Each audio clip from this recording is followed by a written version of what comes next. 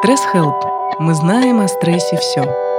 Здравствуйте, меня зовут Саша Разина-Иванова, и вы слушаете подкаст проекта «Стресс Help», в котором мы совместно с экспертами из разных областей психологии и медицины обсуждаем, как поддерживать себя и находить ресурсы в ситуации стресса и изменений. Здравствуйте, сегодня четверг, и мы снова в эфире. Сегодня со мной Марина Карасева. Марина, привет. Привет.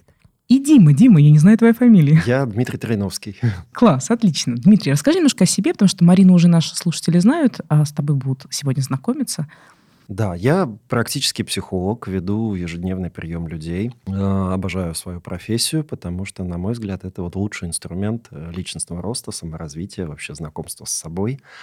Ну и, собственно, в психологию я сам пришел ровно за этим. И сегодня готов ты с нами, делиться, да, готов делиться своим опытом, знаниями и тем, что проходит через меня, потому что, когда наблюдаешь огромное количество жизней каждый день, делаются какие-то общие выводы. Ну да, конечно. У нас, мы сейчас сидели, разговаривали, на самом деле, мы вам раскроем тайну, да, и такие, да какая тема? У нас просто есть идея про то, что мы хотим сделать несколько эфиров.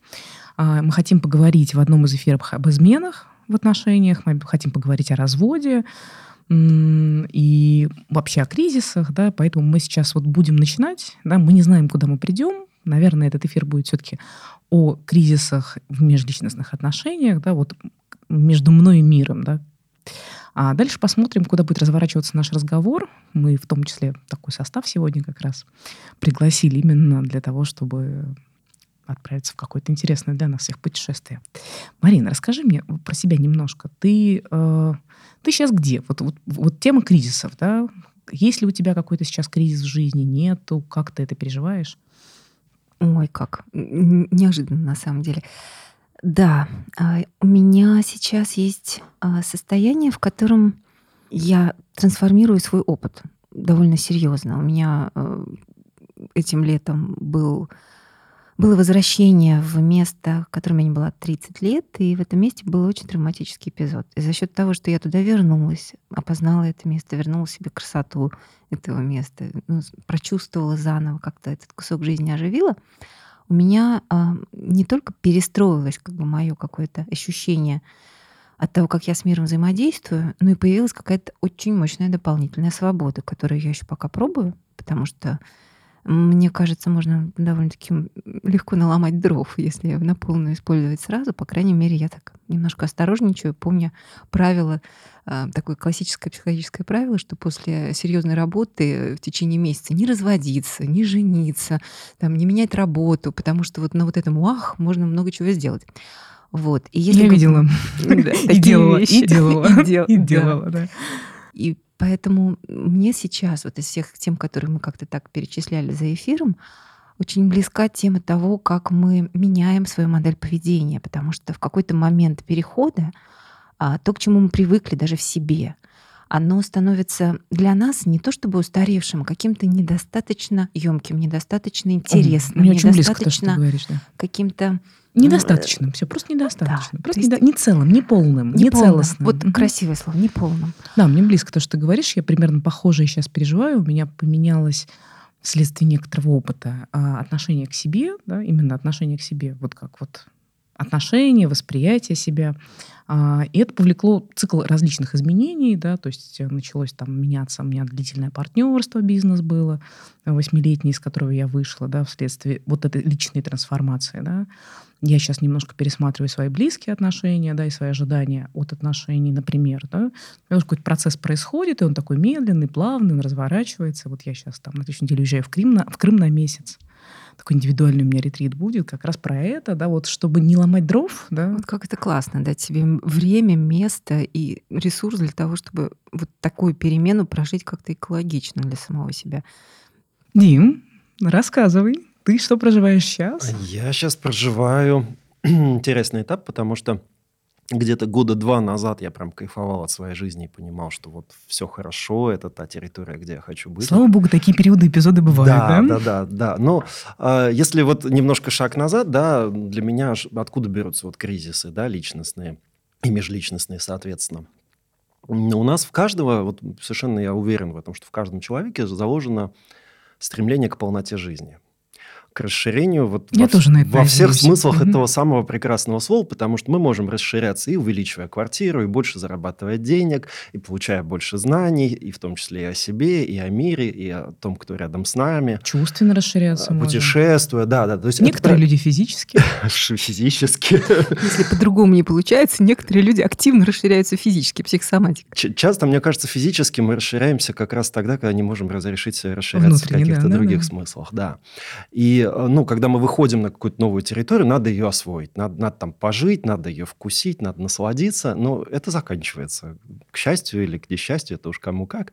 И вот как раз у меня сейчас закончился период, когда вот мне хватало, и мне было интересно то, что есть, и я понимаю, что появляются новые цели, новые ценности, новые вызовы, и пока не очень понятно, какой я в них и как мне в них жить. И То есть ты вот на входе, я да, прям, на да, я краю. на выходе из удовлетворения и на входе в неизвестность. А я вот, получается, в декабре пошла в неизвестность, и я тут недавно как раз там текст на Фейсбуке писала про то, что, отправляясь в путешествие, мы не знаем, кто вернется, да.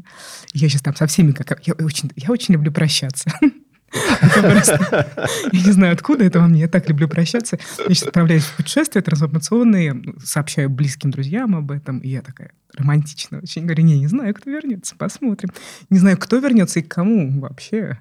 Кто вернется, мы никогда не знаем. Да. И на самом деле, даже просыпаясь с утра, неплохо бы с собой перезнакомиться, потому что я каждый день немножко другой. Да. И Да, это и про вот- то, какие мы на самом деле, да, что мы не укладываемся, человек не укладывается в форму. Мы не укладываемся, скажем, в некую статичную... Вот Да. очень хочется, и вот почему, кстати, и кризисы в отношениях возникают, потому что очень хочется и себя, Форму. и партнера записать как некую Форму. константу. Ну, конечно. Вот он такой, Поместить. я такой, и тогда между нами все понятно, и взаимодействие отлажено. Вот. А мы процесс. А мы процесс. А мы динамическая система, да. Я как бывший инженер-конструктор двигателя внутреннего сгорания, да. Все в Ты динамике. настолько сказала ярко про то, как ты любишь прощаться, а я просто понимаю, что ты про это говоришь с таким драйвом человека, который на хорошей скорости входит в поворот. Потому что прощаться... Слушай, я вот сейчас смотрела на Фейсбуке, у меня там, знаешь, вот эти воспоминания, когда Фейсбук подбрасывает, 8 лет назад. Вот 8 лет назад, в это же время, я была в другой стране, и у меня было трансформационное путешествие, когда я, например, училась доверять миру, у меня был такой опыт личный, да, когда я вдруг поняла, что у меня правда проблемы с доверием и миру, и людям, и себе, и вообще. Да, и я прям 8 лет назад поняла, что я пошла в большое исследование на 3 года, да, про доверие миру, и я делала абсолютно сумасшедшие вещи, из серии, например, у меня был знакомый, я с ним договорилась, что он в течение 3 дней, я буду завязанными глазами жить, а он будет полностью регулировать всю мою жизнедеятельность. Я столько раз ходила в туалет. Он каждый час меня отправлял в туалет. То есть он меня одевал. То есть вот такую я игру, например, в достаточно взрослом возрасте затеяла, да? Понимаешь, да? Про доверие. Про доверие. Про доверие, да. Ну, собственно, ты начала практически про то, о чем я. О том, что у меня личный опыт, что когда я вхожу в поворот, мне по кайфу, люди, которые сидят в машине, они в этот момент держатся за что могут. И при этом это же ощущение небезопасности. И когда мы говорим, мы прощаемся, в тот момент, когда мы двигаемся, нам хорошо, мы в безопасности, мы контролируем отчасти, хотя бы готовы на этот прыжок. Мы хотя бы в контакте с этой энергией, которая контакт. разворачивается. А Близким получается, нет. что да. У близких шок, да. А если кто-то другой так будет делать, получается, что мы в этот момент будем в небезопасности? Это к тому, почему мы держим константу. Слушай, это вопрос, очень важно то, что ты говоришь, да, и у меня наверное, сейчас как раз вокруг меня разворачивается история, когда близким небезопасно с моими решениями, и я стараюсь поддерживать, я стараюсь быть в контакте на том уровне, на котором могу, учитывая свои потребности, да, например. Но, вот здесь я здесь могу войти в конфликт, да, со многими какими-то, например, психологическими даже концепциями, идеями, но я считаю, что я все равно пришла сюда познавать себя. Это моя идея о себе, о том, кто я, да, и входя в отношения, я вхожу в союз, в котором разворачивается совместное какое-то путешествие, и кто-то иногда уходит вперед, кто-то уходит назад, да, есть договоренности, которые взрослые люди могут соблюдать, но...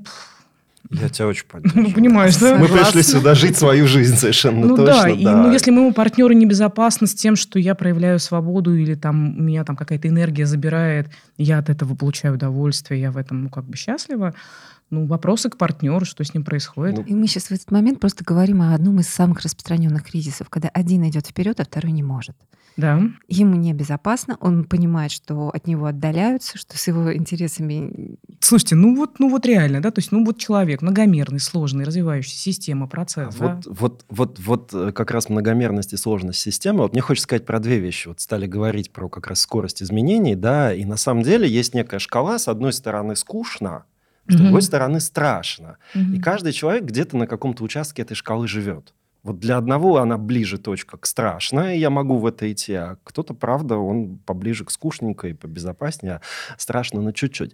Но если говорить про отношения, вот мне очень нравится, с точки зрения психологии, говорить об отношениях как о соединении, вот не компромиссе, не неком там половинках, да? А вот без всяких компромиссов соединение двух очень важных вещей. Я, как я есть, со всей полнотой своей жизни, энергией, желаниями, скоростью развития, и ценность второго. И мы все время... Между мы. Не между. Вот когда между, как раз получается похожая фигня, и на самом деле то, чему нас большинство родителей не научили... Или немножко в себе, потом немножко в другом, как я осознаю, что со мной, но при этом полностью осознаю ценность второго человека, который рядом со мной, и тогда как я это соединяю и сплавляю. И если мы говорили там о каких-то кризисах, партнерских кризисах, семейных, один из кризисов, мне кажется, связан с тем, что если мы идем именно в близость, а не в созависимость, это тоже важно понимать, в чем мы живем. Надо сделать эфирчик про созависимость прямо обязательно. И про близость, да. Про здоровое тоже надо сказать. Про здоровую близость, слушайте, да. У нас большие планы. Да, но очень важно понимать, что если мы идем в близость, то как раз первые 2-3 года нашей жизни, они будут самые тяжелые, потому что мы как раз дружим вот эти, казалось бы, две несовместимые вещи. Какой я и как я рядом с человеком, который мне ценен. И в результате точно оба выходят оттуда чем-то более целым, но совершенно не теми, которые они туда заходили. Абсолютно. Еще что интересно, в этот момент начинают складываться те самые модели, которые потом сложно менять. И, в принципе, они складываются чаще всего на том, что люди на вот этом первом чувстве, на желании как-то сделать, чтобы всем же было хорошо, допустим. Заходит большинство с этой идеей, конечно. Мне кажется, это нормально в брак, в общем-то, заходить с идеей того, чтобы жить счастливо, да? И как-то так друг другу уступать хотя бы иногда. Вот. И получается, что в какой-то момент мы набираем то, что нам не соответствует. То есть мы просто уступаем. Вот да. В какой-то момент. Вот да. И это становится не только привычкой, а чем-то, что мы привычно одалживаем. Частью совместной жизни, да. То есть это ритуальная привычка, в которой нам не может быть некомфортно. И я буквально вчера смотрела «Хаус». Приведи пример. Доктора Хауса. Я оттуда приведу, хорошо? И там есть совершенно замечательная вот эта вот модель, когда умный Хаус, у него есть не менее умный, но очень такой эмоционально щедрый друг. Вот. И этот друг, у него была бывшая жена, и эта бывшая жена пришла к нему возвращаться.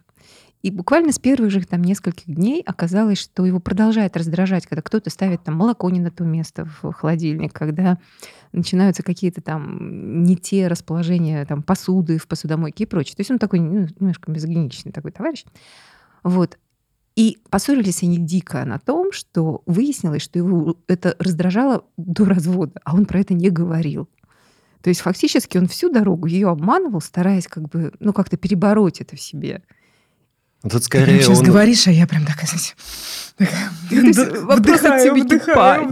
Мне интересно, на это можно смотреть, как обманывал ее, а можно смотреть на это, как предавал себя. Слушайте, еще другое. И не осознавал, не признавал, не замечал. А это и есть привычное, то, к чему мы привыкаем, сдавать себя. Не давать себе право быть собой. Заявить о своих, что мне нравится, не нравится, хочу, не хочу. А вот вам человек с проблемами с доверием. Новости. Или ты не доверяешь, ты думаешь, а вдруг мне кажется, что мне некомфортно. Ты не до конца... Тоже такой феномен есть. Такой, сидишь, вроде некомфортно, и так думаешь, это, наверное, мой косяк какой-то, потому что мне некомфортно. Да? Надо расслабиться. Сидим, расслабляемся. Я не люблю, рестораны, какой-то кухни, а вот человек старался. Да. Например, и ты так сидишь, так думаешь, окей. А потом в какой-то момент критическая масса наступает, да, когда уже... Мы всегда отомстим. Мы такие обезьяны. Ну, вот это да. Мы всегда отомстим. Но нет, тут есть действительно две стадии, я бы сказал. Есть стадия вот как в «Сбежавшей невесте», да, когда она с одним женихом, вот помните, это прекрасно, момент любила там яйцо пашот, с другим яичницу, с третьим омлет, да, ее кто-то там спрашивает, а ты-то какое яйцо любишь, да, и она прям зависла, и потом побежала готовить их все и пробовать, чтобы вообще понять, а какие любит она. То есть мы часто, на самом деле, даже и не задавались вопросом, а что люблю я, и прям начинаем просто врастать в партнера и что-то такое. Ну, да, особенно делать, если, да. например, там, особенно в первых там отношениях, да, где все Да. это так романтично, и такие идеи об отношениях, они такие тоже, давайте такие. Вот у меня, например, в семье идеи об отношениях были очень романтичные. Очень романтичные. Ну, а романтика у нас, и, кстати, вот если часто говорить, у меня приходят клиенты, и они, как идеал, приносят семьи своих бабушек и дедушек. А это прям классическая созависимая семья. Созависимая семья, она прекрасна Всю в жизнь моментах вместе, выживания. Да, но там нет особо про я истории. Там есть, что один партнер встроился и сделал смыслом второго партнера, и это нормально, это делает семью крепкой, стабильной, не меняющейся. И там, ну, поскольку речь идет о выживании, там не до личных вот этих и там очень много таких историй, когда там партнер что-то не умеет без другого. Вот однозначно, так а в этом и смысл созависимости. Это даже необходимо в этой, потому что это клей, потому что зачем ты мне нужен, если я могу все без тебя? Вот в созависимой семье просто не может быть такой независимой истории. Просто у меня есть реальный пример моей бабушки и дедушки. Они, ну, это такая пара, о которой хочется говорить как раз восторженно и очень романтично, потому что они там через войну прошли, и было очень много разнообразных как бы событий в жизни. Дедушка летчик, а как бы бабушка, она была партизанкой, потом работала на госзнаке, и у них как бы очень специфические были отношения, когда бабушка всегда права, и она такая, ну, как бы немножко, ну, она ребенок войны. Будет, она абсолютно доминирующая, да. Но при этом она очень любила дедушку, а дедушка все время ей просто так все вот как бы делал, потому что, ну, Анечка, ну, Аннушка, ну, как бы тебе же будет хорошо. Вот. И она, наверное, очень много как бы тоже в себе сдерживала для того, чтобы радоваться и брать то, что он дает. То есть это был такой вот, ну, взаимный договор, который со стороны смотрелся фантастически. Ты сейчас говоришь, а я сейчас перестаю опять дышать. Да, это сложно. И я прекрасно понимаю, о чем ты, потому что когда ты привыкаешь, ну, для того, чтобы человека не обидеть, брать то, что он дает, то в этом ты постоянно себя предаешь. А потом ты еще виноватым будешь. Всегда, потому что не так обрадовался, еще это же не скрыть невозможно. Да. Вот. И когда дедушка умер, он умер довольно-таки рано, ему было 64, бабушка перестала жить. Потому что никого нету, кто бы ее снова вот так вот удочерил, усыновил, взял в себя фактически как такой вот врос шаг. в нее. Да, такого просто не было. Она пыталась как бы что-то такое там потребовать, чтобы кто-то из нас жил с ней. И простые ответы, например, мои, мне там было, я там замуж вышла, мне было лет 19-20. Он говорит, ну, я же одна, мне же нужно, живите со мной. Я сказала, ну, хорошо. Ну, а я на тот момент парикмахерством занималась. И я говорю, ну, просто будут приходить клиенты, я буду их стричь. Она так обиделась. Какие клиенты? Я должна была вот как бы жить для нее, так как это было. То есть вот это большая трагедия. Это вот действительно такой кризис, который сложно пережить, если ты даже прожил большую жизнь в созависимых отношениях, в которых тебе было хорошо. А дальше что? Ну, там много таких историй, когда человек один уходит, другой уходит вслед за ним быстро. Да? И это вот распространяется как некоторое, вот как раз то, о чем мы говорим, легенда о правильных, идеальных отношениях. Да, жили в полном согласии, никогда не конфликтовали. А сразу так в кавычках внесем, что конфликт – это нормальная история для здоровых отношений, только надо понимать, что стоит за словом конфликт. Вот. А действительно, ну вот это вот, когда мы смотрим на ту модель бабушек и дедушек, надо понимать, что в современной жизни она невозможна. Абсолютно нереалистично. Ну, и туда очень трудно впихнуться. Давайте так, можно попробовать? Впихнуться можно, но будет очень плохо. Я пробовала. Пробовала? Получилось? Да. Первые 10 лет брака. Слушай, я несколько раз влетала на романтической вот этой вот идее, да, о том, что, ну, там, в общем, меня прям захватывала много раз эта идея, что если я люблю, я должна, в общем-то, быть готова, ну, как бы вообще на все. Я же люблю. Терпеть, жертвовать. Ну, прям вообще нет, прям вот прям вообще на все. все. Прям вообще. На подвиг. Настоящая романтика – это когда совсем на все. Это чем сложнее задача. То есть это когда взрослые серьезные люди говорят друг другу клятвы такие там, да, что вот я там... Я много раз в это влетала, это прекрасно, это очень хорошая энергия, да, это архетипическая какая-то такая энергия. Она точно молодая, юная, романтичная, сильная, но она нереалистичная, да, то есть она... Я помню ощущение, которое в этот момент было. Я не знаю, как оно у тебя ощущалось. у меня это было как бы такое чувство, как будто бы человек появляется и пропадает необходимость что-то делать вообще. То есть вот человек появляется, и уже хорошо, и можно вместе молчать, можно вот как бы просто, ну как-то какие-то... Это вот ощущение, что пришел кто-то, кто мгновенно сделал свой мирок.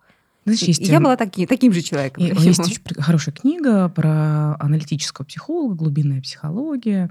А, по-моему, я сейчас не буду называть автора, ошибусь. Вот, называется она «Они», а там как раз рассказывается, разбирается миф о Тристане и Изольде.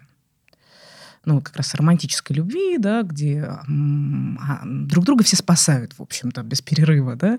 И это такая энергия, которая, ну, в общем-то, движет европейским миром, да, представление об отношениях, романтических отношениях, о спасении, да, и вот что вот там. И вот я живу, и мне не хочется жить в этом мире, я хочу идти в монастырь, и тут я встречаю, например, да, его или ее, и мир становится другим. И там есть такая идея о том, что в этот момент, когда мы вот так влюблены романтически, мы соприкасаемся с божественным, да, то есть нам кажется, да, как вот говорят же, да, там, я тебя всю жизнь искал, да, такие вот там, ну, то есть, ну, вот эти все идеи про вот найти кого-то, вот прям вот как всю жизнь искал. Половинку, да-да-да. Две половинки, Две половинки встретятся и будет целое. Да, и будет целое. Но на самом деле про целое — это про Бога. Ну, то есть там за этим, за всем, на самом деле, скрывается потребность встретиться вот... принять себя красивым, целым, полным, достаточным. Вот в этом я, например, чувствую какое-то большое разрешение себе признавать тот свой опыт не как недостаточный, а как божественный. Божественный, потому что его обязательно надо пройти для того, чтобы, ну, как бы понять, что тебе хочется быть целым и по-другому. Да, вот. И тогда уже произойдет новая встреча. Двух целых, да. А как это же двух целым рядом, да? Спросят наши слушатели. Кататься. Да, хорошо, мы вместе с вами, друзья, находимся, улыбаемся, такие сидим. Ну, мы заговорили действительно о таких высоких классных переживаниях, когда, дай бог, чтобы в жизни каждого... Слушайте, ну вот длились, да, чтобы длились, аккуратно мы в них возвращались, все равно мы будем из этих состояний выходить, потом снова возвращаться и так далее. Ну, все время находиться в таком переживании. Опять же, если говорить, если говорить о семьях бабушек, дедушек, да, и вот этой нашей идеи, что мы все время вместе живем, у нас все время все хорошо, да, когда вот мы слились в этой созависимости, чаще всего ради этого кто-то один должен пожертвовать собой, как бы исчезнуть как личность, и ничего хорошего. Вот, но с другой стороны, вот мы же говорим про кризисы в отношениях, да, получается, что вот мы встретились, случился вот этот экстаз, потом спустя какое-то время мне хочется большего, мне хочется какое-то больше места в этих отношениях занять, или больше сходить во внешний мир и узнать, что там, да. И в любом случае, поскольку мы меняемся, и партнер меняемся, это нормально, да, если мы не пытаемся... Как раз беда связанных отношений, что они делают все, чтобы никто не изменился. И как раз там можно 10 лет прожить, и ничего не меняется. Но если мы меняемся, то мы снова встречаемся. И вроде как-то получается, что 20 лет прожить с одним и тем же человеком, но на самом деле ты там живешь все время с разными людьми. Да. И у вас может быть много этапов, когда вы переживаете вот эти божественные, великолепные ощущения. Есть у Лены Лопухиной статья, называется «Архетипы сезонности». Вот там написано весна, лето, осень, зима в отношениях. Да? И вот возвращение в весну возможно только через зиму. А зима — это сепарация полная. Да? То есть это выход из отношений. Это пауза, это смерть отношений. Да? То есть и это можно проживать, делая какие-то ритуалы и отдыхать отдельно. То есть много чего можно сделать. Для меня, как для человека, который когда-то терял память, очень важно в отношениях вот то, что, тем не менее, несмотря на то, что человек меняется, остается связанность. Остается ценность второго, да? Ты знаешь, даже не это. Свидетель твоей жизни — это очень ценно. Потому что через него, через вот этот вот... через портал, да, отношений, можно иметь доступ к самому себе не только от ощущений собственных, а от ощущений в человеке. Некое отражение меня, да? Да, мы же в любом случае выбираем себе отражение себя. Потому что мы... Вот этот прям сейчас мы заходим на территорию моих последних рассуждений последних 2 недель, с определенными людьми. То есть понятно, что все я репродуцирую этот мир вовне, да, это все понятно, все прекрасно. Но пример. 2 разных человека касаются по-разному. Разные прикосновения. Понимаешь, один касается, и ну, вот такое прикосновение. Другой касается, и от этого прикосновения все внутри открывается навстречу этому движению. Поэтому то, с каким отношением наблюдатель наблюдает нас, да, оно имеет колоссальное значение. Ну, вот. И правда в том, что мы в отношениях, в том числе, переживая, например, какие-то свои там сложные переживания, которые у нас могут подниматься, там, происходить и так далее, наш взгляд на партнера тоже меняется в течение жизни. Ты знаешь, я сейчас просто, может быть, чуть-чуть в другую сторону. Я помню, как режиссер объяснял актерам о том, как сыграть влюбленность. Для этого нужно смотреть на своего партнера по сцене теплыми глазами. Просто держать этот взгляд и любоваться. И в этот момент на сцене возникает ощущение любви.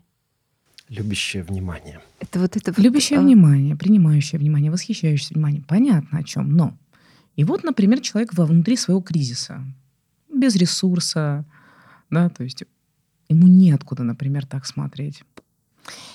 Ну, представьте себе, просто как Ты что тут понимаешь, я да? знаю?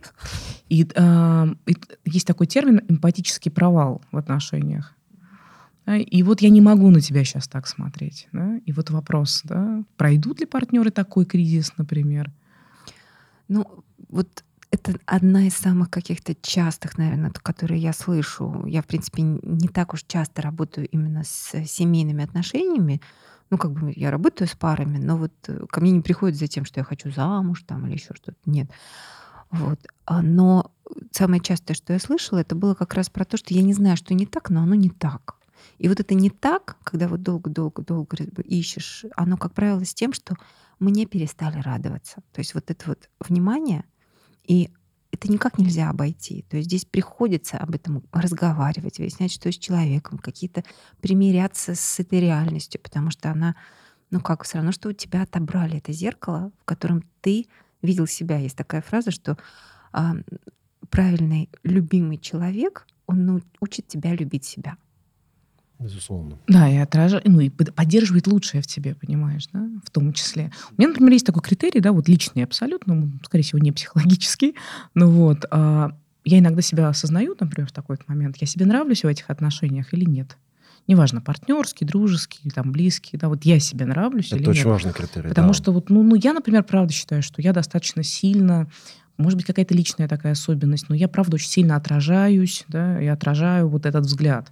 Да, то есть мне важно, с чем я соприкасаюсь. С разным партнером мы по-разному и по-разному себя чувствуем. И когда вот ко мне приходит как раз с темой «хочу замуж», я первое, что говорю... Как ты хочешь себя чувствовать? Какие проблемы? Да, вот таджик хочет московскую прописку, не вопрос, выходи замуж. Да, нет, не то. А что не то? А как раз история про то, а как ты хочешь себя чувствовать с этим человеком. Конечно. А его часто задают, к сожалению, себе после свадьбы. Вот. Как раз вот то, о чем говорили, про любящее внимание, я хочу сказать, что как раз проблема... у нас большинство отношений, правда, зависимые. Так исторически сложилось. В России это прям реальность. 95% у меня нет исследований, к сожалению. Причем на входе непонятно, извините. На входе очень понятно. Надо знать, куда смотреть. Если захотите, мы про это поговорим. Поговорим. Это было прямо провокация. Хотим. Настоящая мужская провокация. Да, но если говорить основу созависимых отношений, там же все время один обижен, один виноват. А для этого надо партнера не видеть. Для этого надо насмотреть на него как на некую идею, концепцию, некую вещь. Вот он взгляд. Он не моет посуду, как я хочу. Да? Вот посудомойка, кнопку нажал, она моет посуду, как я хочу. Не так отвечает на смс. Не так отвечает на смс, да. И на самом деле вот это любящее внимание появляется... Вот я немножко в сторону скажу. Я член профсообщества МПЛ-12, и мы учим в том числе студентов-психологов именно профессии. Да? И одна из первых вещей, которым мы их учим, мы внимательно говорим, что вот ни в коем случае нельзя так сделать, что вы с клиентом там 10 встреч встретились и все про него поняли. Все, вы как терапевт в этом месте кончились. Вы каждый раз на каждой сессии знакомитесь с человеком заново. А для этого надо смотреть и вообще интересоваться, а как ты, а что ты, а в чем ты сегодня, да? А вот в браке нас этому никто не учил. Вот я вот прям вот. Да, и ровно поэтому, и главное, что чем дольше мы друг на друга не смотрели как на человека, да, чем больше мы не замечали другого именно не как свою фантазию. Он стал объектом, да? Да, он стал прям, функцией, женой, матерью, там, да, так это часто и звучит. Она моя жена, мать моих детей. вещей. Да. Это чистая функция. Вот. И чем дольше мы не смотрели, тем сложнее, потому что если я сейчас посмотрю, у меня же, не знаю, волосы на голове встанут от того, сколько всего я не знаю про этого человека. Недели 3 назад я буквально, да, своему партнеру сказала, что у меня нет ощущения, что ты смотришь на меня вот в этом смысле, да. Ну, то есть ты говоришь о каких-то ролях, ты говоришь о чем-то. О ролях, да. Да, ты вообще видишь, где я? Ты вообще видишь, где я? Что со мной на самом деле? Да. Что со мной, например, да, и это очень такая иллюзия, да, человек попадает в иллюзию, да, или оба попадают в иллюзию, и они, в общем, тоже с иллюзией взаимодействуют, а контакта нет. Конечно, оба, потому что контакт – это я ощущаю себя и другого, и то, что происходит между нами. Да, у нас привычно мы ощущаем только себя. И знаем, что должно происходить между нами, как идея. Или вообще не ощущаем ни себя, ни другого, живем в рамках какой-то идеи. Кстати, да, ощущаем себя, это тоже еще неплохо. Хороший скилл, да. Это тоже хороший вариант, да. А я сейчас думаю о том, что получается вот этот холод в отношениях, когда мы перестаем чувствовать, если мы не умеем чувствовать себя, мы хотя бы можем чувствовать себя через другого. Другой говорит нам, что с нами окей, и мы по-прежнему любимы, мы нравимся, сейчас значит, все окей. По газлайтинг, когда тебе партнер говорит, ты не окей. Да, хороший был эфир. То есть, если вы решили жить через зеркало, выбирайте хотя бы хорошее зеркало, любящее. Допустим, вы выбрали... О, боже! Это лучшие слова. Вот это то, что нужно было, да. Ну, хорошо. Хотя бы так. Вы выбрали хорошее зеркало. Слушай, ну это про... Мне кажется, мы все равно так или иначе упираемся в мужско-женское. Я как раз сейчас говорю о том, что если есть холод, и ты в какой-то момент перестаешь чувствовать это зеркало, даже если ты в этот момент не в кризисе, но мне кажется, это одна из основных причин измен, что с одной, что с другой стороны. Мы хотим, чтобы нас отразились кого-то, по-другому. Кто тебя отразит. Красиво отразит, да. Это частая причина и распада брака, и измены вообще. Того, что даже, может быть, не все идут, например, на измену, но совершенно точно очень многие переживают и говорят, что мне в отношениях плохо. Или романтическая влюбленность. Не обязательно там прям измена. В любом случае, вопрос, если кто-то тебя отражает так, как тебе нравится, и это не так, как в семье, ты уже перетекаешь эмоционально в ту сторону. То все, конец. То есть для того, чтобы... Может, начало. Начало. Процесс. По-хорошему, в тот момент, когда мы пытаемся все яйца сложить в одну корзину и все реализовать в семье, мы закладываем вот этот вот конфликт, потому что это невозможно по сути. А с другой стороны, мы каждый раз идем на риск в тот момент, когда мы перекладываем, добираем во внешнем. То есть мы все время балансируем. Слушайте, а знаете, о чем я думаю? Я помню, у меня был прям реально такой опыт, когда человек там в первые 3 месяца очень красиво отражал, а потом такой садится и говорит, все, дальше я не знаю куда. Я вот только 3 месяца обычно хожу, дальше... Я считаю, что красавчик вообще. И у меня там у знакомых есть там такой термин, типа демо-версия. Да-да-да, это в игре дошел до определенного уровня. Да. Дальше в этом смысле я, например, к игровому мышлению уже отношусь очень позитивно, да, там жизнь, игра, все прекрасно, да, отразили друг друга, повеселились, да, там красиво друг другу сделали. А отношения же длительные, да, и вот, правда, многие, лукавим, входя в отношения, отражая только лучшее, и это нормально. В принципе, для этого отношения с изменой-то и начинаются. Отрази меня так, чтобы мне понравилось. И брак начинается с этого, любые отношения начинаются с этого, и партнерские отношения. Да, то есть я, например, часто заходила в бизнес именно отношения партнерские, именно тоже на вот такой вот влюбленности, когда я говорю, ты реально крутая, или ты крутой, я хочу с тобой работать. С ожиданием. Мне это конечно. Благоприятные проекты, мы же люди. без них. Мы же люди. Знаете, если, мы же про психологию сегодня, да, а психология очень часто говорит, что все из детства, все от того, что там родители недолюбили, и во многом это чистая правда. Если говорить, о том, о чем ты говоришь, Саш, да, я прям очень это вижу часто в отношениях, когда у нас вообще есть такая принятая модель отношений, где женщина, она не женщина, а она дочка скорее. Она такая девочка, которая живет либо при мама, мужчине. Либо мама, да. Но в классике, мужчина носит мамонта, а женщина, она очень часто в роли дочки бывает. Хотя, по факту, вот я как раз к этому приду сейчас, к маме. И на входе получается, что интересно. Значит, есть ожидания. Мужчина, он такой супер папа, он великолепный принц, он великолепный, идеальный. И он понимает, что от этого его ждут, от этого, и он, по-другому даже не видит часто свои ценности. Да. И он приходит, как вот этот волшебный мужчина. Я молодец. Он прям красавчик. Да, вот я об этом. Простите, это безумно затратно. Это супер безумно вообще, затратно по силам. Женщины тоже так часто входят. Я сейчас не про гендерность, бывает наоборот совершенно точно. Я знаю одну женщину реально, которая всю жизнь просыпалась за 2 часа до мужа, чтобы накраситься. Ну, я просто... Да, это да. меня прям очень сильно удивило. И вот эта история, что я трачу силы, а, например, функции восполняться, и в том Обмена числе нет. от партнера, да, нет обмена, совершенно нет. точно. И тогда наступает, правда, момент, когда, я прям уже все, Потому что мы оба язык на плечо. очаровываемся, понимаешь, да, и мы отдаемся этому там спонтанно потоку, как играя, да, с этим, но осознаваясь, да, ты сейчас лучшая мама для меня. Да, ты понимаешь, Хорошо, да? когда ты осознаешь. Да, это одна история. А другая история, когда это несимметрично, один надрывается, потом в какой-то момент говорит, слышь, Хорошо, если я вообще говорит, а не старался. ложится на диван или не садится за компьютер играть в компьютерную игру. Тоже. Или не уходит вот в замученную лошадку, что часто делают женщины. Да. Я как-то прям подзависла на женщине, которая за 2 часа вставала. Я просто думаю, насколько нужно не ценить себя и не чувствовать себя достойной брака. Еще это же не просто ритуал. Это вот как бы подготовить себя к той Слушай, у жизни. нее такая бы идея была про то, что она недостаточно красива. Вот это прямо, как из какой еще идеи вот этой неценности? себя, Потому да. что можно быть недостаточно красивой для чего? Для того, чтобы пойти там в театр или там, я не знаю, пойти на сцену. А если быть Для того, недостаточно чтобы любили. красивой для того, чтобы любили и проснуться утром рядом с тем Там нет человеком, вопроса о которым ты любви. живешь. Там вопрос Вот о том, я- чтобы хотя бы выбирали. Так я как раз вот и подвисла на том, что в этой детали такая бездна. Ужаса. Я сказала, что это страшная история. Короткая, но очень страшная. Да, это из 6 слов, да? Да. Напишите триллер. Ну, а правда же, мы смотрим на мир через некоторые очки, вот проверить, а Идеально. правда он меня увидит и не убежит, да, или Да-да-да. неправда. Страшно, дико страшно. Ничего, что я тут перед вами там вот как есть побуду, да? Вот. Да, Вот. да, А ничего, что у меня там переживания разные, да? И, вот. кстати, это крутой кризис и крутой вызов вообще рискнуть побыть немножко по-другому рядом со своим партнером. Вот Не идеально. да, вот лучше это делать маленькими безопасными шажочками, чем потом это все накопится и рванет вдребезги. Ну, по сути, она же убегала не от партнера, а от своего внутреннего критика. Вот этот вот совершенно Ну, дичайший. так, забудь про эту женщину. Забудь. Марин, забудь про нее, забудь все. Развидели Сейчас? страшный сон, да. Я сейчас, знаешь, что вспомнила? Мы сейчас об этом говорим. Моя мама подслушала в детстве, как я разговариваю по телефону с мальчиками. Ну, как мимо проходила по коридору. И вот она вдруг как заходит и говорит, зачем ты мальчикам рассказываешь про себя страшные вещи? Ну, вот плохое. Я говорю, это же я. Да. А я кошмарила. То есть я прям сразу все самое плохое рассказывала. Прям. Я до сих пор так делаю. Я рассказываю все плохое, пусть потом будет сюрприз. Правильно? Да. Я сразу веду себя отвратительно. Абсолютно. Вот настолько, насколько умею. Я прям не соглашусь, что это правильно. Я все-таки за целостную картинку. Слушай, мы же с юмором, мы же шутим. Но мне кажется, неплохо. Хорошая стратегия. Все равно мне она нравится. Мне тут...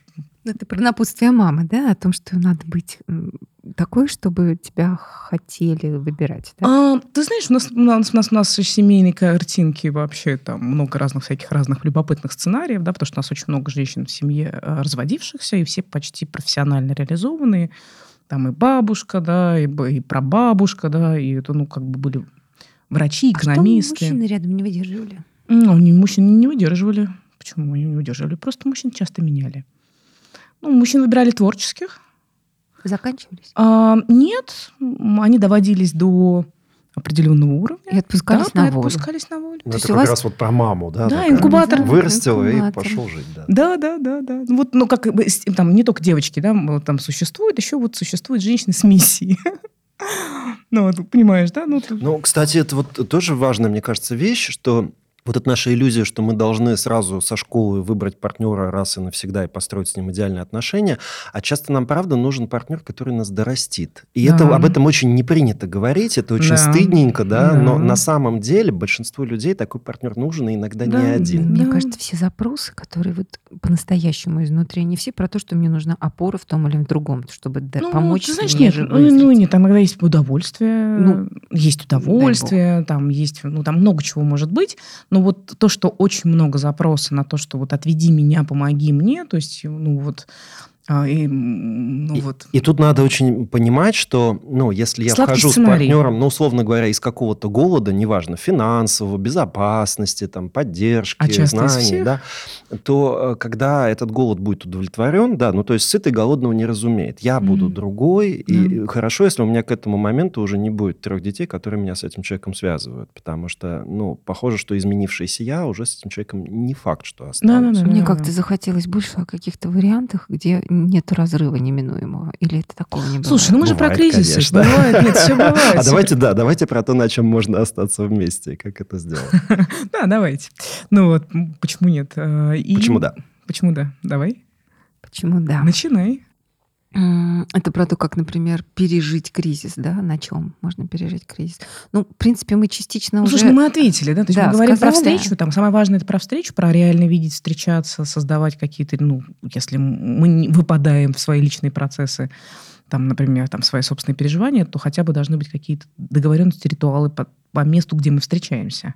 Да, потому что вот, Если например, на диване, то, что- например, я лежу, да, в своем кризисе, а ты, например, сидишь за компьютером в своем кризисе, то у нас должно быть место, где мы встретимся, хотя бы за едой. Ну, например, вот по зиме, когда идет история, когда идет индивидуация, такая сепарация двух Мгм. людей, когда один пошел вверх, другой в какой-то момент подождал, пошел в свою сторону. Вот в этот момент, мне кажется, вот, ну, по моему опыту, появляется такое состояние, когда у каждого есть проявленность в чем-то, но они друг с другом практически не могут выйти на компромисс, потому что у каждого есть ценность собственной проявленности. Мгм. И компромисс только по каким-то важным событиям, каким-то вот то, что должно. А вот этот вот компромисс, на котором как раз и растет романтизм, чувственность, эмоциональный контакт, вот этот компромисс и не потому что, ну, как бы и накоплено, и перед этим, соответственно, был кризисный момент, и зима уже как бы достаточно давно. И мне кажется, что вот как раз про заинтересоваться другим, хотя бы в какой-то степени, так же, как интересуешься собой, вот это и есть как бы точка выхода. Ну, как договоренность, это может быть договоренность о том, что давай там попробуем заново узнать друг друга, да? Ну, Нет? Ты об этом? ты знаешь, вот для меня это звучит как-то блекло, потому что заново узнать это как, я не знаю, Ну, войти встретиться. Да, Встретиться. вот Нет? тоже нет. Мне Для вот меня- технически интересно, да? Вот извините, Вот как это возможно. Вот, например, когда человек предлагает, там, допустим, ну вот кому-то интересна, опера, да, а кто-то вот будет спать на ней, он не пойдет туда Вот никогда слушай, с вот у меня партнёром. были длительные партнерские отношения, да, там вот 8 лет партнерским отношениям, они проживали тоже как партнерские отношения некоторые циклы, да, вначале это была там реально такая влюбленность, то есть мы там, я даже снимала в Италии квартиру с учетом, что ко мне будет приезжать партнер, да, что там у нее будет своя комната, да, то есть я делала покупки в свой дом с учетом ее интересов, да, это вот про такую вот хорошую такую связь, влюбленность, да, абсолютно, это у нас про было много ценность. синергии, ну, я вообще как бы там, я друг, да, то есть я прям вот абсолютно была в этом. Потом в какой-то момент у меня начались личные там разные изменения, это было там много лет назад, у меня был развод, это отразилось на наших отношениях, да, я в какой-то момент выпала в свои процессы, когда я вернулась, я обнаружила уже там другого человека, который тоже за это время как-то менялся, да, и вдруг мы прям вот был такой момент, когда мы почувствовали, поняли, что, ну, мы про разное вообще. Вот мы прошли 3 года вместе, да, это были очень классные 3 года, там было очень много там вот такого такой правильной компенсаторики, да, то есть там я там могла вдохновить человека, например, да, из-за привычной модели. Человек может дать мне границы, удержать меня, чтобы я сильно не улетала, да, это прям было очень хорошо, мы это прям понимали про себя. Потом в какой-то момент там мы обнаружили, что вот, ну все, мы разные, да. У нас было несколько попыток встретиться снова, да, ну вот на чем-то, да, там, пойдем музыку послушаем. Нам разная музыка нравится. Пойдем вместе поедим. Нам разная еда нравится. Было несколько попыток встреч, потом мы поняли, что ну не встречаемся, ну не происходит этого, да. Видим друг друга, там, радуемся за путь друг друга, но не встречаемся. Ну вот все. Нет встречи, да, двух на каком-то важном очень уровне, да, обмена энергетического прям не было. И мы еще 4 года просто существовали в партнерстве, да, то есть мы вот работая, и потом в какой-то момент, там, когда в моей жизни уже появились другие люди, с которыми я захотела делать какие-то проекты, да, где есть обмен, да, то есть я, например, вышла из партнерских отношений именно с такими словами, да, что, слушай, ну нет обмена, мне важен обмен, мне важна, правда, вот эта энергия, творчество, синергия. Ты знаешь, ну, я как бы верю в то, что люди встречаются на какой-то период жизни, потом их пути могут расходиться, особенно когда ты говоришь о деловых отношениях или даже о дружбе. Там все-таки связь, она менее плотная, пусть даже она Не как бы очень ежедневная, да. дающая. То есть там нет необходимости, потому что вы искали точки соприкосновения фактически на том, на чем вы до этого не соприкасались. Вам и до этого нравилась разная музыка и разная еда. То есть там не заново увидеть, а найти хоть что-нибудь еще. Да. Вот для того, чтобы не потерять вот то, что было. Это как бы такой романтический вариант — удержать то, что было. А я как бы говорю немножко именно о таких отношениях более тесных, и мне кажется, что в тот момент, когда идет вот эта индивидуация, мы как бы немножко попадаем вот в этот кризис 3 лет, когда мы себе важнее, чем все остальное. Да. И в этот момент нет возможности впустить, особенно того, кого ты... Кто стал врагом. Да. Вот.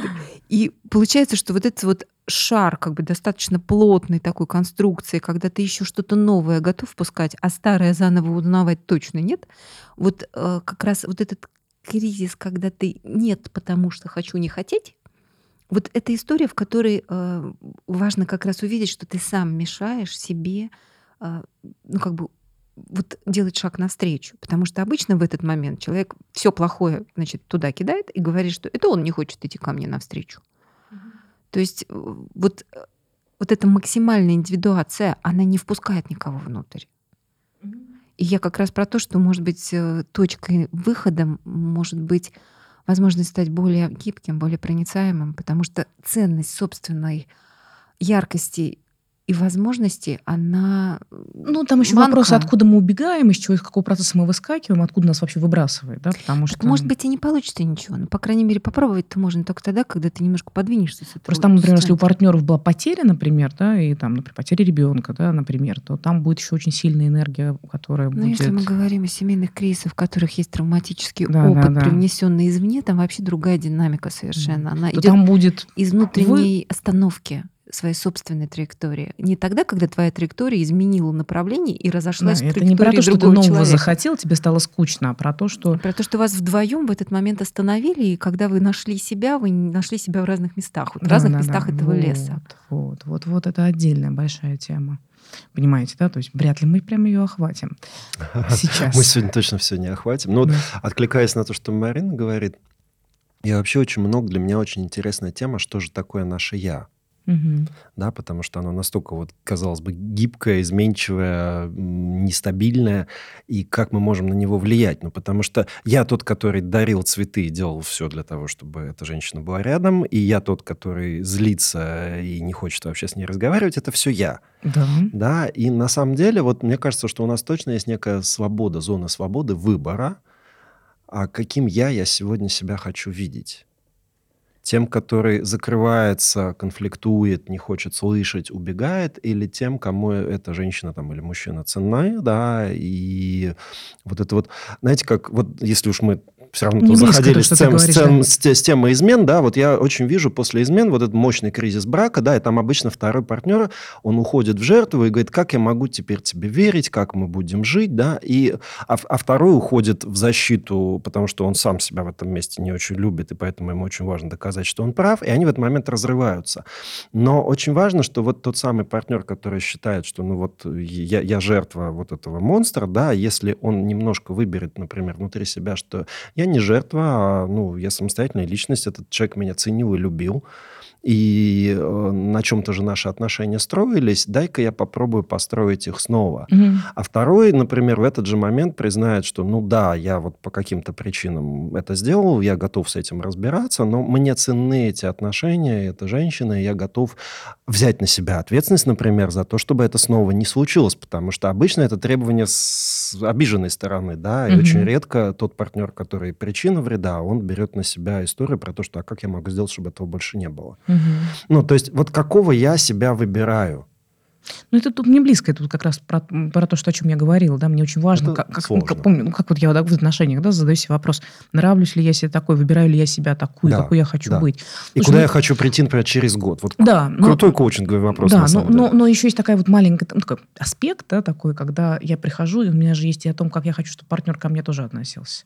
То есть у меня есть хотя бы какие-то ожидания, давайте так, хотя бы. Это нормально. Да, это нормально. Я о них, когда говорю, например, партнеру, то у партнера есть выбор, тоже соответствовать этому, не соответствовать. И здесь очень тонкая такая грань, да, он соответствует, потому что у него это есть, и это откликается, понимаешь, да, или это насилие уже над ним, и он там зависит, и это аукнется очень сильно. Я в этот момент думаю про тех людей, которые выбирают для себя открытый брак или достаточно свободные отношения. Да, сейчас такого много, полиамория. Да. А что интересно, у меня, например, дома ребенок мой собственный, которому 16 лет, у нее пока нет такого опыта, которым можно было бы делиться, но у нее есть идеи.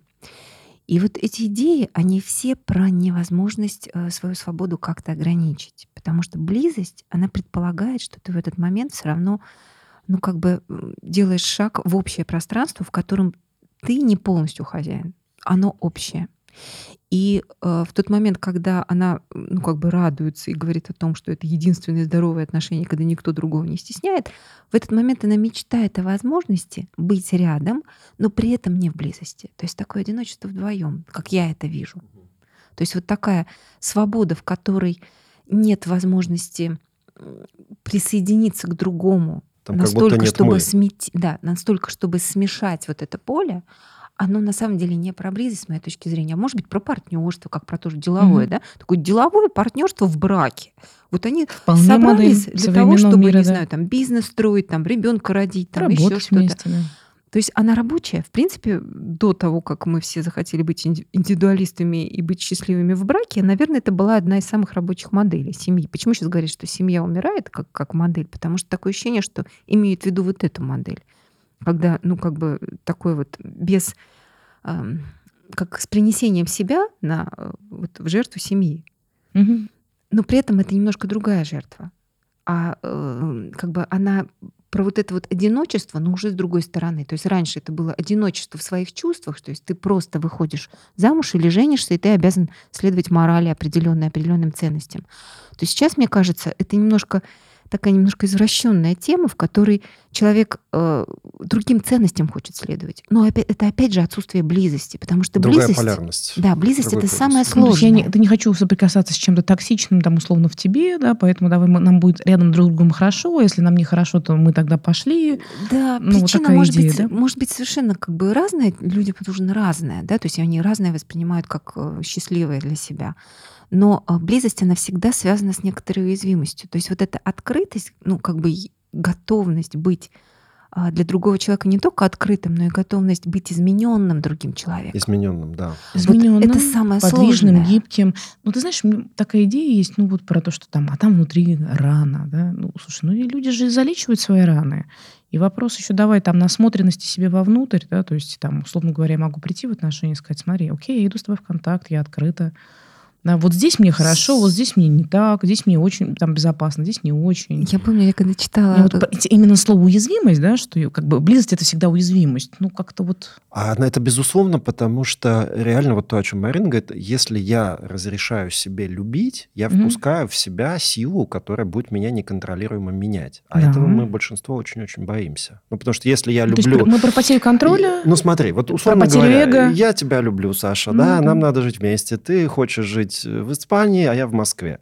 Нам с Да. этим надо что-то делать. Это на меня точно влияет, потому что, если я не хочу рубить топором эту связь, как-то и не предать себя. И вот в этот момент начинается что-то, да. Или у родителей вот классический Видите, сейчас... для меня это не про уязвимость. Я понимаю, о чем вы абсолютно говорите, да, и для меня это слово просто не про уязвимость, да, то есть я в этот момент не то, что уязвима, да, а это вот... есть сила, которой я не могу ничего противопоставить внутри себя, совершенно точно. Можем ли мы быть с тобой в этот момент, например, в контакте, в некотором танце и смотреть, окей, если у нас нет решения на уровне ты и я, может быть, есть решение на уровне там мирового канала, да, давай посмотрим, куда нас это ведет. Да, это то, как это решается, да?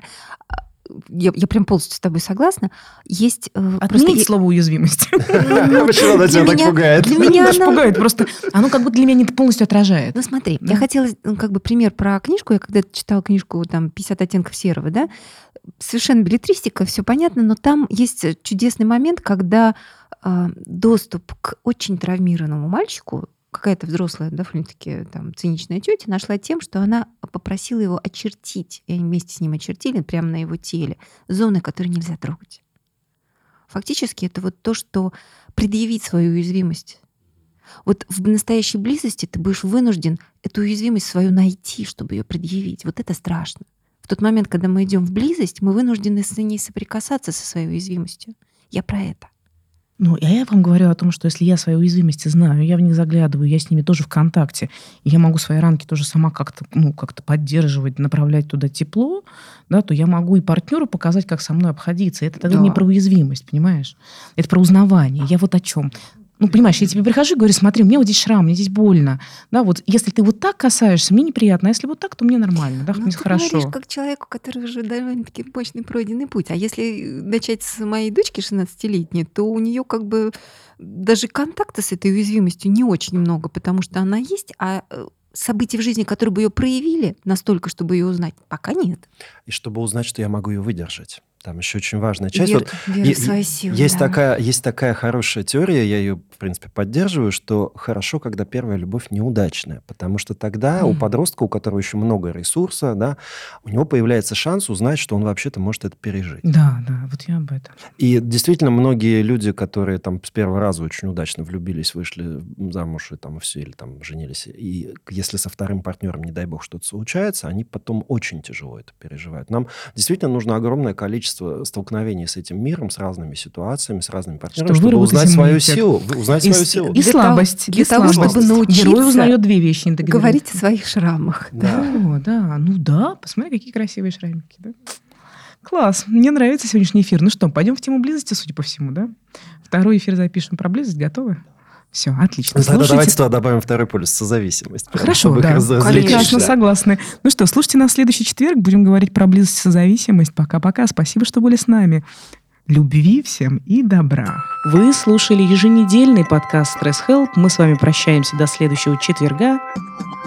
Не забывайте подписываться на нас на всех популярных платформах, а также много интересного вы можете найти на нашем Инстаграм и Телеграм-канале с одноименным названием. Помните, нормально, когда хорошо.